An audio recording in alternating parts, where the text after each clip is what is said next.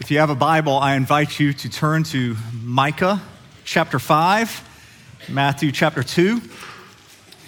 It's okay if you don't know where Micah is. Few people do. Unless you grew up doing sword drills. Anybody grow up doing the sword drills? You know, if you were to take away the life, death, and resurrection of Jesus, you would lose almost the entirety of the New Testament. But if you were to take away his birth, you lose about 2 or 3 chapters. There's just not much written about the birth of Jesus. And because of this, if you're a pastor, there's always this pressure every Advent season because, you don't have much to draw from there. And so there's always this desire to really to be faithful and at the same time ask God to open up our eyes to what's wondrous, but has now become familiar. Because we hear it so often. As we approach this Advent season, I was trying to think of what I could do maybe a little differently, and I thought possibly I could do a character study. I did my first character study a few weeks ago when I looked at the life of Barnabas, and I heard back from a lot of you saying how helpful that was, and so I thought, well, I'll do that again, and I began to look at Mary or Joseph or Herod, and ultimately I decided not to do that because I kept going back to a place. I kept thinking about Bethlehem, the little town of Bethlehem. And so I'm going to do a location study. We're actually going to look at the location of Bethlehem. I've never done a location study before, so if this works, great. If this doesn't work, I've been here 10 years. I've got tenure, and it's okay. We'll move on. So Micah chapter 2, and we'll also read from Matthew. It's there in your worship guide as well. But you, O Bethlehem, Ephrathah, who are too little to be among the clans of Judah, from you shall come forth for me one who is to be ruler in Israel, whose coming forth is from of old, from ancient days. Therefore he shall give them up until the time when she who is in labor has given birth. Then the rest of his brothers shall return to the people of Israel, and he shall stand and shepherd his flock in the strength of the Lord, and the majesty of the name of the Lord his God. And they shall dwell secure, for now he shall be great to the ends of the earth, and he shall be their peace. And now Matthew chapter 2. Now after Jesus was born in Bethlehem of Judea in the days of Herod the king, behold, wise men from the east came to Jerusalem, saying, where is he who has been born King of the Jews? For we saw his star when it rose, and we have come to worship him. When Herod the king heard this, he was troubled, and all Jerusalem with him. And assembling all the chief priests and scribes of the people, he inquired of them where the Christ was to be born. They told him, in Bethlehem of Judea, for so it is written by the prophet, and you, O Bethlehem, in the land of Judah, are by no means least among the rulers of Judah. For from you shall come a ruler who will shepherd my people Israel. This is the word of the Lord. If you would pray with me. Father, we do pray that through your Spirit you would cause Jesus to be born to us today, that we would see him clearly, that he would be alive and vibrant in our hearts and minds and spirit. Jesus, we thank you for the life that you have given us, your life. It's the reason we are gathered in this place. It's great to come here and to see friends and acquaintances. It's great to come here and sing familiar songs, but ultimately we are here because of you, Jesus. Through your death and resurrection, you have given us new life, and you have made us all here family, and we give you thanks. And now, Lord, I pray that my words would fall to the ground and blow away and not be remembered anymore. But Lord, may your words remain, and may they change us. We pray this in the strong name of Jesus. Amen. There is a small town in Montana that I often drive by. I like to go to Montana in the summers if I can. And I drive by this town on the way to one of my favorite trails. and it's a really small, insignificant town. The name of it is Nye. And I love as you're going there, you would never even notice Nye because there's not a stoplight, there's not a stop sign, there's not even an intersection there. There's only 2 or 3 small buildings. And as you're approaching it, you see a sign there, and it says, "Now entering and leaving Nye." And I love that. If Bethlehem was here today, the size it was when Jesus was born, you would have that sign there. Now entering and leaving Bethlehem. Bethlehem was about as small as a town or city as you could have. It was way smaller than what we commonly think of when we think of Bethlehem. It's certainly smaller than what the artwork that we see about Christmas depicts Bethlehem in, or the movies in which we see Bethlehem. It consisted likely of about 12 families, perhaps 70 people.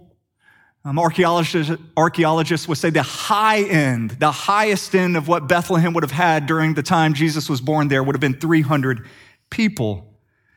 But it was likely a dozen families, maybe 70 people. So even when you picture Herod sending out the soldiers to go and kill all the children who are ages 2 and under, it's not really a mass slaughter. It would have been a few children easy to find by the soldiers. So it's small, which we'll find out later is of great significance to us. The name Bethlehem itself is significant. The word Beth, everybody say Beth. All right, we're going to do a little call and response here. The word Beth means house. All right, now say the word lachem. This is really why I wanted to do it. All right, lachem. There we go. It's not lahem, it's lachem. You have to feel like you're coughing up something. And it means bread. And so you put those things together, and Bethlehem is the house of bread. And it's appropriately named. It was a very fruitful area. As a matter of fact, the original name for Bethlehem, which is Ephrathah, which is why Micah says both Ephrathah and Bethlehem together. Ephrathah means fruitful. It was a fruitful place. It was the house of bread. It was a city that was surrounded by fertile lands where people would raise sheep and also raise a lot of grain. They'd farm a lot of grain there. It was the breadbasket of Judah. And so we see just even at the start here, Bethlehem begins to tell us a story. And Bethlehem, as the house of bread, becomes the appropriate place for the bread of life to come to us. It sits in the shadow of Jerusalem. It's about 4 miles outside of the city, and no one ever gave it another thought because it was so insignificant. I'm sure that when the people who were from Bethlehem traveled outside of Bethlehem, they never would tell strangers that they were from Bethlehem. They'd always just say, "We're from Jerusalem." Much like those who are maybe from Moody or from Hueytown here, when you travel outside of Alabama, you don't say you're from Hueytown or Moody because the next question is going to be, "Where's that?" And you always say, "Well, it's right outside of Birmingham." So these were people who lived in the shadow of Jerusalem. And it had always been small. Bethlehem was actually a very old city. It predates Israel. When Joshua went into Canaan, and we see the conquest of Canaan there, we see all the cities of Canaan listed, and Bethlehem was so small, so insignificant, it didn't make the cut. Bethlehem is not listed among all of those cities. As a matter of fact, if you go through the Bible, you'll find that Bethlehem is only mentioned 5 or 6 times in all of Scripture. But what happens as you begin to take a closer look at each one of these accounts where Bethlehem is mentioned, you begin to put together a story. You begin to see a picture, and it's really this beautiful picture of the gospel. And you begin to understand why God didn't send his son Jesus to be born in a great city. He didn't send Jesus to be born in Jerusalem or in Rome or any other prestigious city out there, but Jesus had to be born in Bethlehem. And you begin to see that Bethlehem was 2,000 years in the making of the perfect city from which the Messiah would be born. And so let's walk through these occasions in which we see Bethlehem mentioned in Scripture. The first time Bethlehem is ever mentioned in Scripture is in Genesis chapter 35. Genesis 35 is when Jacob and Rachel are having a baby, and I have it up here on the screen. I'll read it. We read that Rachel went into labor, and she had a hard labor. And when her labor was at its hardest, the midwife said to her, "Do not fear, for you have another son." And as her soul was departing, for she was dying, she called him Benoni, but his father called him Benjamin. So Rachel died, and she was buried on the way to Ephrathah, that is Bethlehem. This story here happens almost 2,000 years before Jesus is born. And yet, right at the start, in the first mention of Bethlehem, we already get a hint of the gospel. It's not the gospel in full, but we certainly get a hint of it. Rachel is giving birth to the last born here. Jacob had 12 sons, which would become the 12 tribes of Israel. And here, as this last son is being born, there are complications in the birth, and Rachel is dying. So she names the boy Benoni, which means son of my sorrow. Son of my sorrow. So early on in Bethlehem's history, it is associated with sorrow, associated with pain, and associated with death. And of course, we fast forward 2,000 years, and we think of Jesus, in which one of his titles was he was a man of sorrows. Isaiah 53 says that Jesus was a man of sorrows. He was one who was acquainted with grief. But Benoni would not stay Benoni. He didn't keep his name for very long. Just before Rachel dies, Jacob renames Benoni, renames him Benjamin, which means son of the right hand. So we go from son of sorrow to son of the right hand. And once again, we're pointed 2,000 years later to Jesus. Jesus would not always remain the man of sorrows, but after his death, resurrection, and ascension, he would be the one who is exalted at the right hand of God.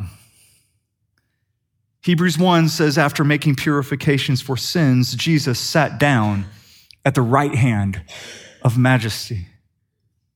So we see from the very first mention of Bethlehem, this hint of the gospel in which we move from sorrow to exaltation. Let's look at the next mention of Bethlehem, and it comes in the familiar story of Ruth. The next appearance appears in the book of Ruth. Ruth is one of the most beautiful books we have in the Bible. It's an incredible story of love, faith, grace, redemption. For those of you who are unfamiliar with the story of Ruth, let me just kind of summarize it for you. It begins in Bethlehem. It begins with a man from Bethlehem taking his wife Naomi to go and live among the Moabites. He actually takes his wife and his 2 sons. And while they are there living in the country of Moab, the sons get married, and they marry 2 women. One is named Orpah, not Oprah, but Orpah. And the other marries a woman named Ruth. Now, sometime after the sons get married, the husband dies, and then both of the sons die. And so we're left with Naomi, who's a widow, and now with her 2 daughter-in-laws, who are also widowed. Well, Naomi is going to return back home. She wants to go back to Bethlehem.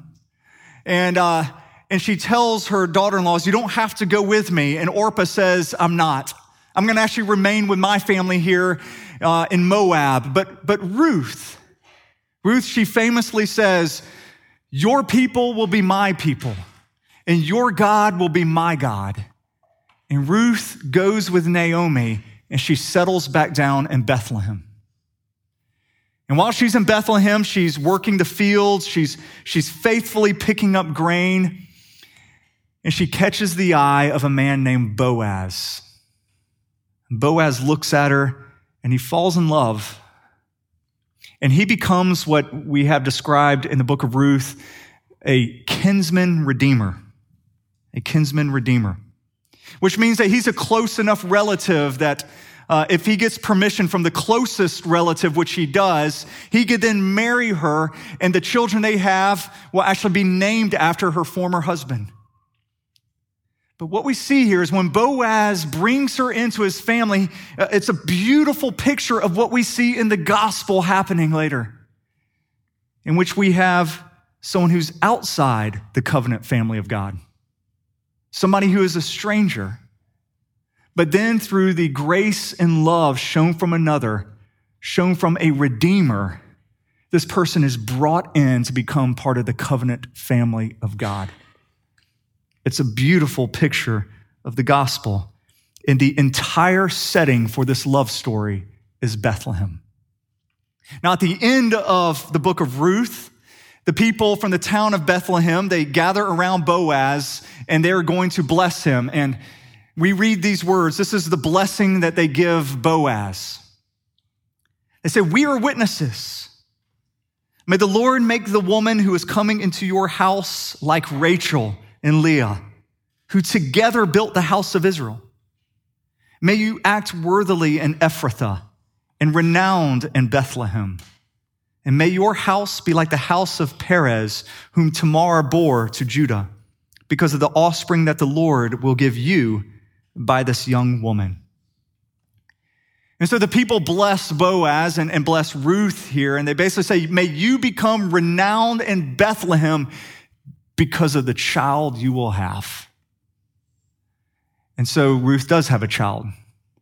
She has Obed, who then has Jesse, who then has David.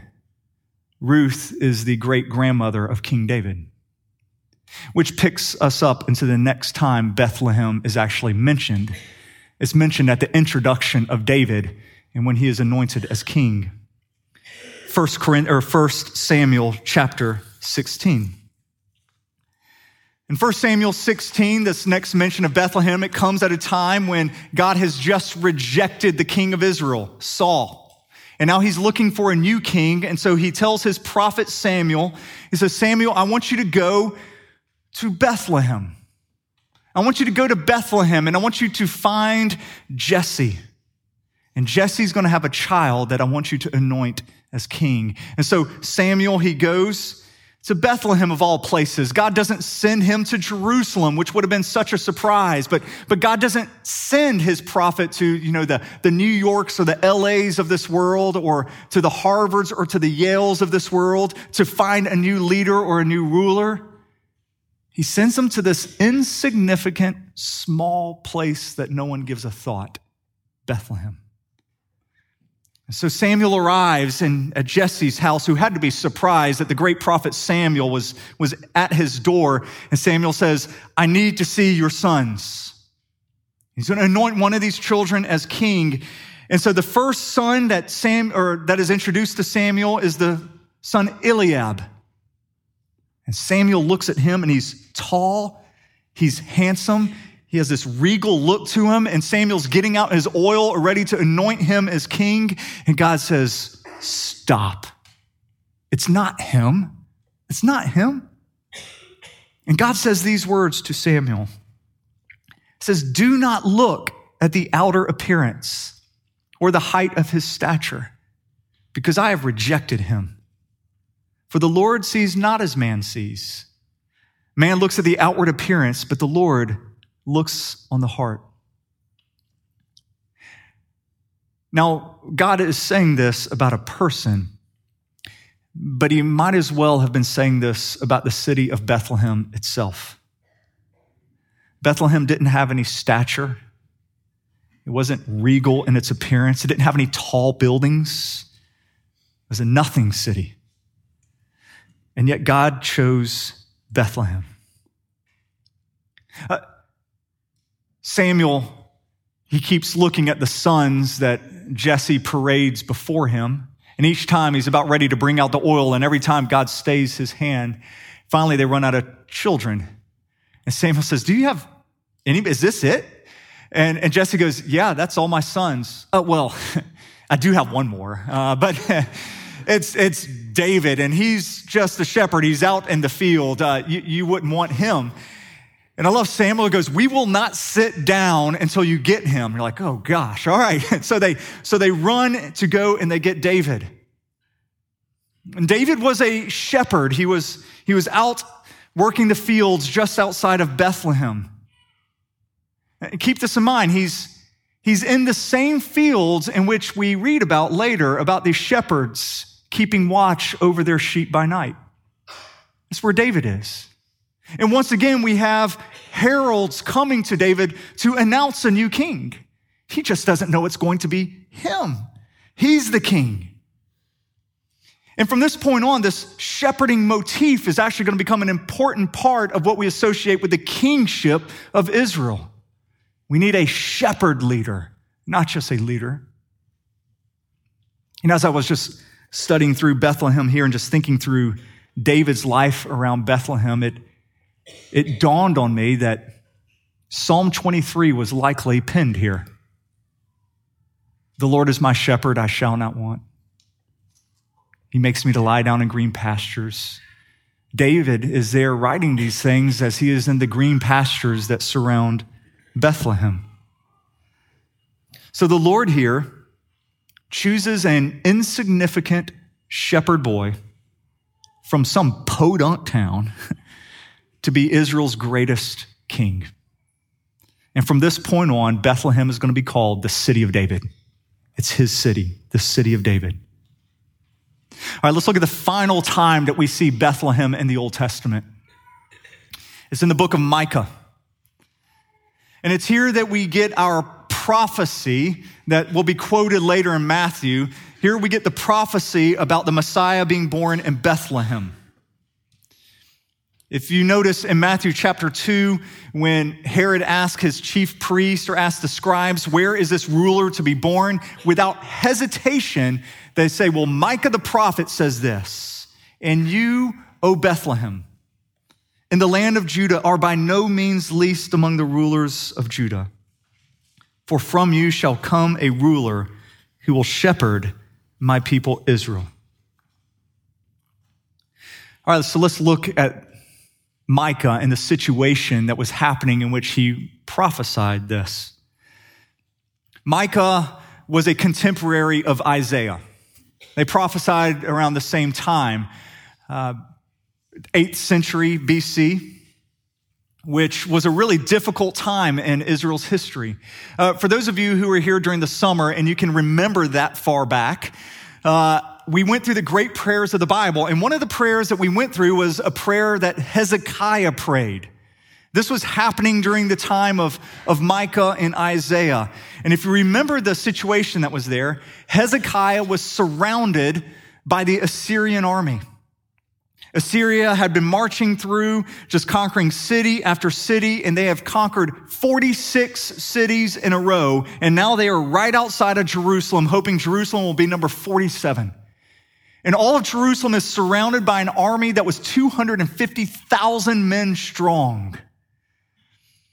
And so Hezekiah, he prays to the Lord. He seeks the Lord. What am I supposed to do in this situation? And the Lord does a miracle and safely protects Jerusalem. But you know who was not protected? Bethlehem. Bethlehem got completely ravaged during this time, which makes sense when you have 250,000 soldiers surrounding Jerusalem. Well, what are they going to eat?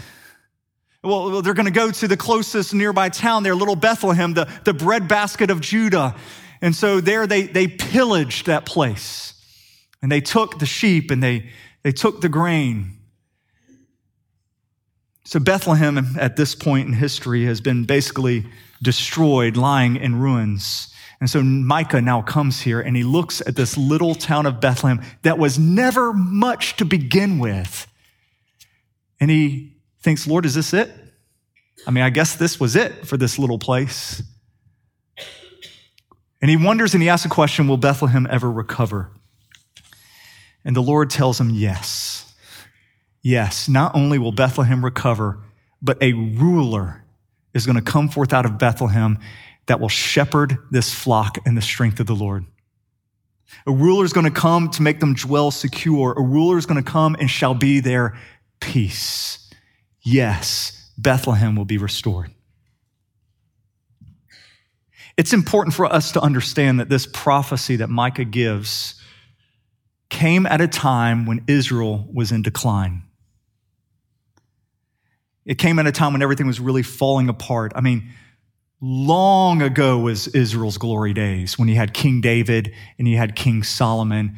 Now 10 tribes had already been conquered. The only ones that are left are Judah and Benjamin, and Assyria is knocking on the door with them. The days are numbered, and they know it. And there was nothing for Micah for him to physically see to give him any hope to say these words. And I think it is really important for our congregation to hear this, because we are predominantly a young congregation. And by that, what I mean is most of our life is ahead of us. Most of our life is still being put together. So when your life is still being put together, you remain a somewhat hopeful people. But now that I'm 45, I actually find myself becoming less hopeful and less optimistic as I continue in life. And let me explain what I mean by that. When I would injure myself when I was younger, I'd injure myself and I'd go to the doctor. The doctor would say things like, after we rehab that body part's going to be better than it was before. And you're like, wow, I'm going to come out of this better. Then the next time you injure yourself, and by the way, I've had 8 shoulder surgeries. And so the next time you injure yourself, the doctor doesn't say, well, you're going to be better than you were before, because a few more years have gone by. And now it's like, we're going to do the best we can to get you back to normal.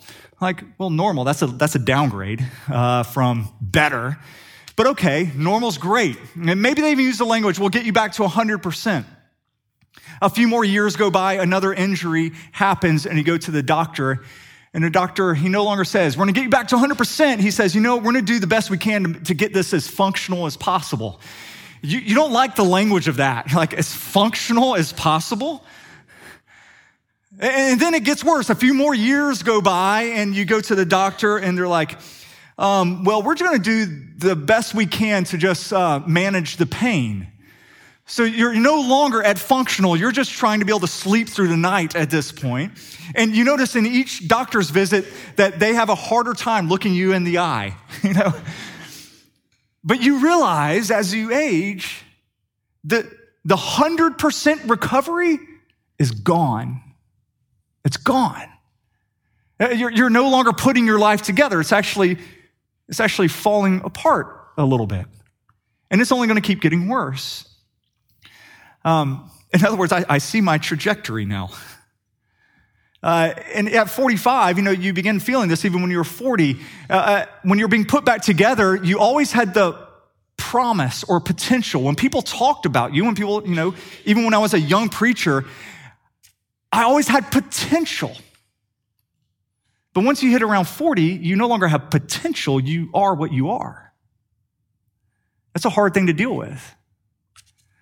I've shared this before, but a few years ago, 5 to be exact, Lauren and I were a little melancholy. It was hitting Lauren a little bit more than me, but we were both going through this little melancholy period, which is not like us. We're not melancholy. And we were trying to put a finger on it. And it was hard to understand because everything was going so well in our lives. And then we realized that was why we were melancholy. Because we had hit that peak.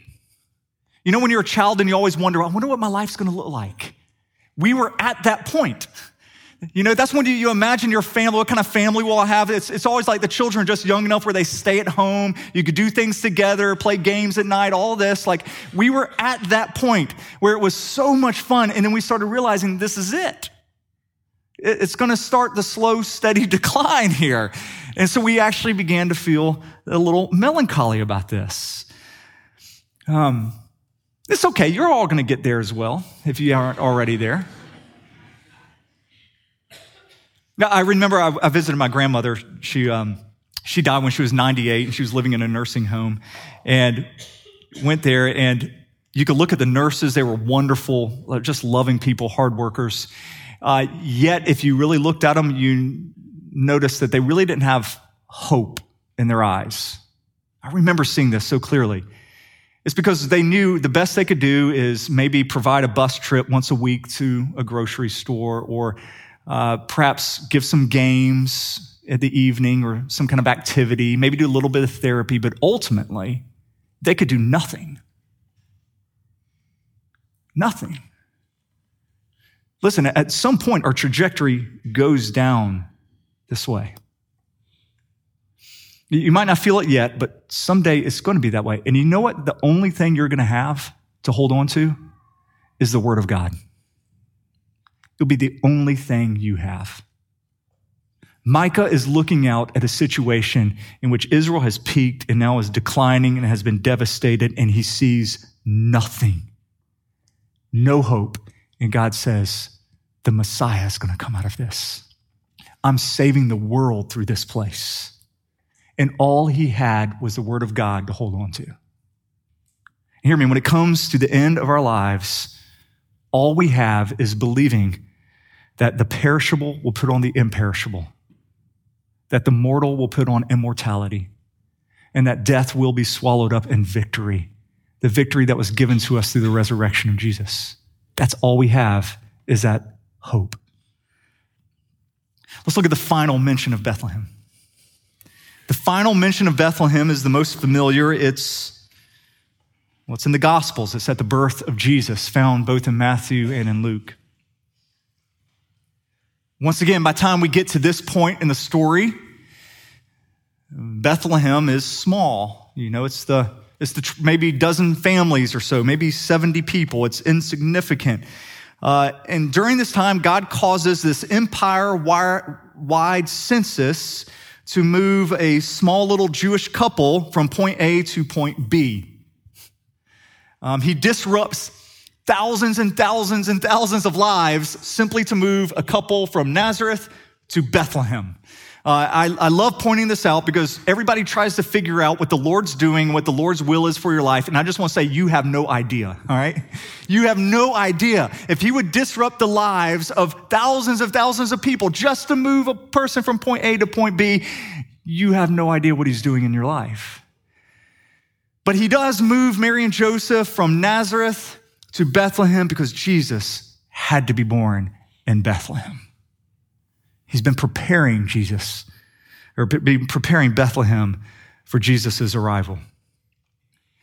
Now, Bethlehem, because it was so small and so insignificant, it would have been completely flooded with people coming for the census that was happening there. So Mary and Joseph, they couldn't find a place to stay. Now, the innkeeper here, always gets a bad rap in the Christian plays. He's like the innkeeper Nazi, just like, get out of here, But there's no innkeeper in this story. Did you notice that?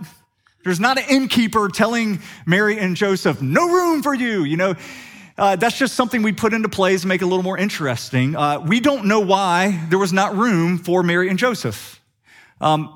Probably, knowing a typical dad, he forgot to call and make reservations, or something like that. It's just, we only know that there was no room. So Mary and Joseph are forced to stay someplace else. Now I know from all of our Christmas cards, nativity scenes and Christmas movies, we see Jesus being born in a stable or born in a barn. But once again, notice that's nowhere in the Christmas story. I'm just shattering childhood myths for you right now, I know. But there's no barn here mentioned in the Christmas story.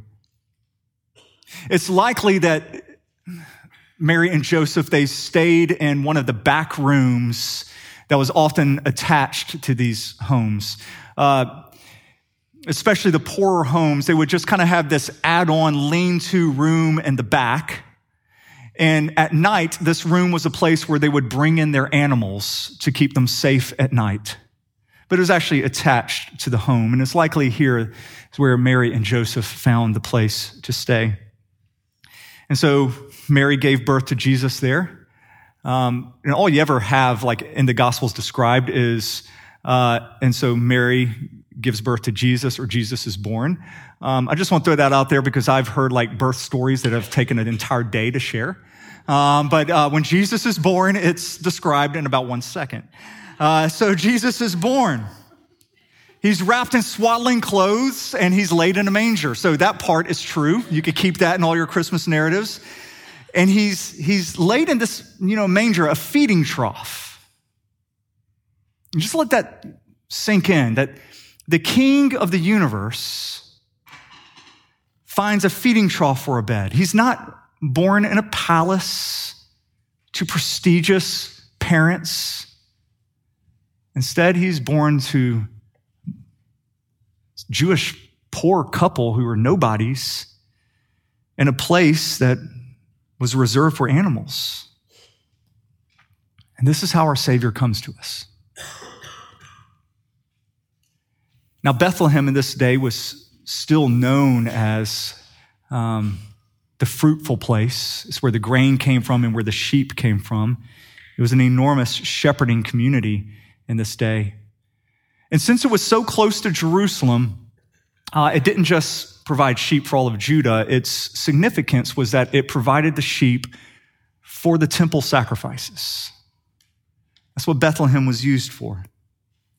And when you come to understand this, you begin to understand why it is that God did not allow his son to be born in an inn. He did not allow his child to be born in, a normal room of a house. But his child needed to be born in a place that was typically used for the birth of sacrificial lambs.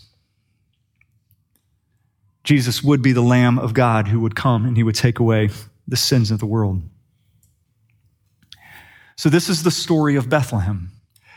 It's a story that moves from sorrow to exaltation. It's the story of redemptive love coming on and making a stranger outside of the covenant family of God and bringing them in and calling them child. It's the story of God raising up a shepherd to become the shepherd leader of Israel. And it's the story of the Word of God being the only hope we have when everything else is falling apart around us. So ultimately, I would say this: the story of Bethlehem is the story about how salvation comes to us. All along, as I was studying this, each one of these sections of Scripture, I kept thinking of 1 Corinthians chapter 1, in which we read these words. Not many of you were wise according to worldly standards. Not many were powerful. Not many were of noble birth. But God chose what was foolish in the world to shame the wise. God chose what was weak in the world to shame the strong. God chose what is low and despised in the world, even things that are not, to bring to nothing things that are, so that no human being might boast in the presence of God. God did not choose Bethlehem because Bethlehem was great. He chose Bethlehem because Bethlehem was nothing. And it removed all grounds of boasting we have. He chose Bethlehem for the same reason that he chose us. God did not save us because we were great. He did not save us because of our achievements. God does not save us because of any merits that we have to offer. God saves us because he simply wants to save us. And he comes to us in our weakness and our insignificance. He comes to us when we are powerless. What we see here is the good news of the gospel. I'm thankful that Jesus provided a way that we could not come to God, so God came to us. Pray with me. Father, we thank you. We thank you for the gift of your Son, whom we will celebrate this Advent season. We thank you that how, even when we were insignificant and nobodies, you came to us. Thank you for how we see this throughout Scripture, depicted in your little town of Bethlehem. Lord, I thank you that in our hearts, in the dark streets of our hearts, a light shines, and that you have shined into our hearts and you have given us new life. We thank you and we love you and we celebrate this season. In your name, Jesus, amen.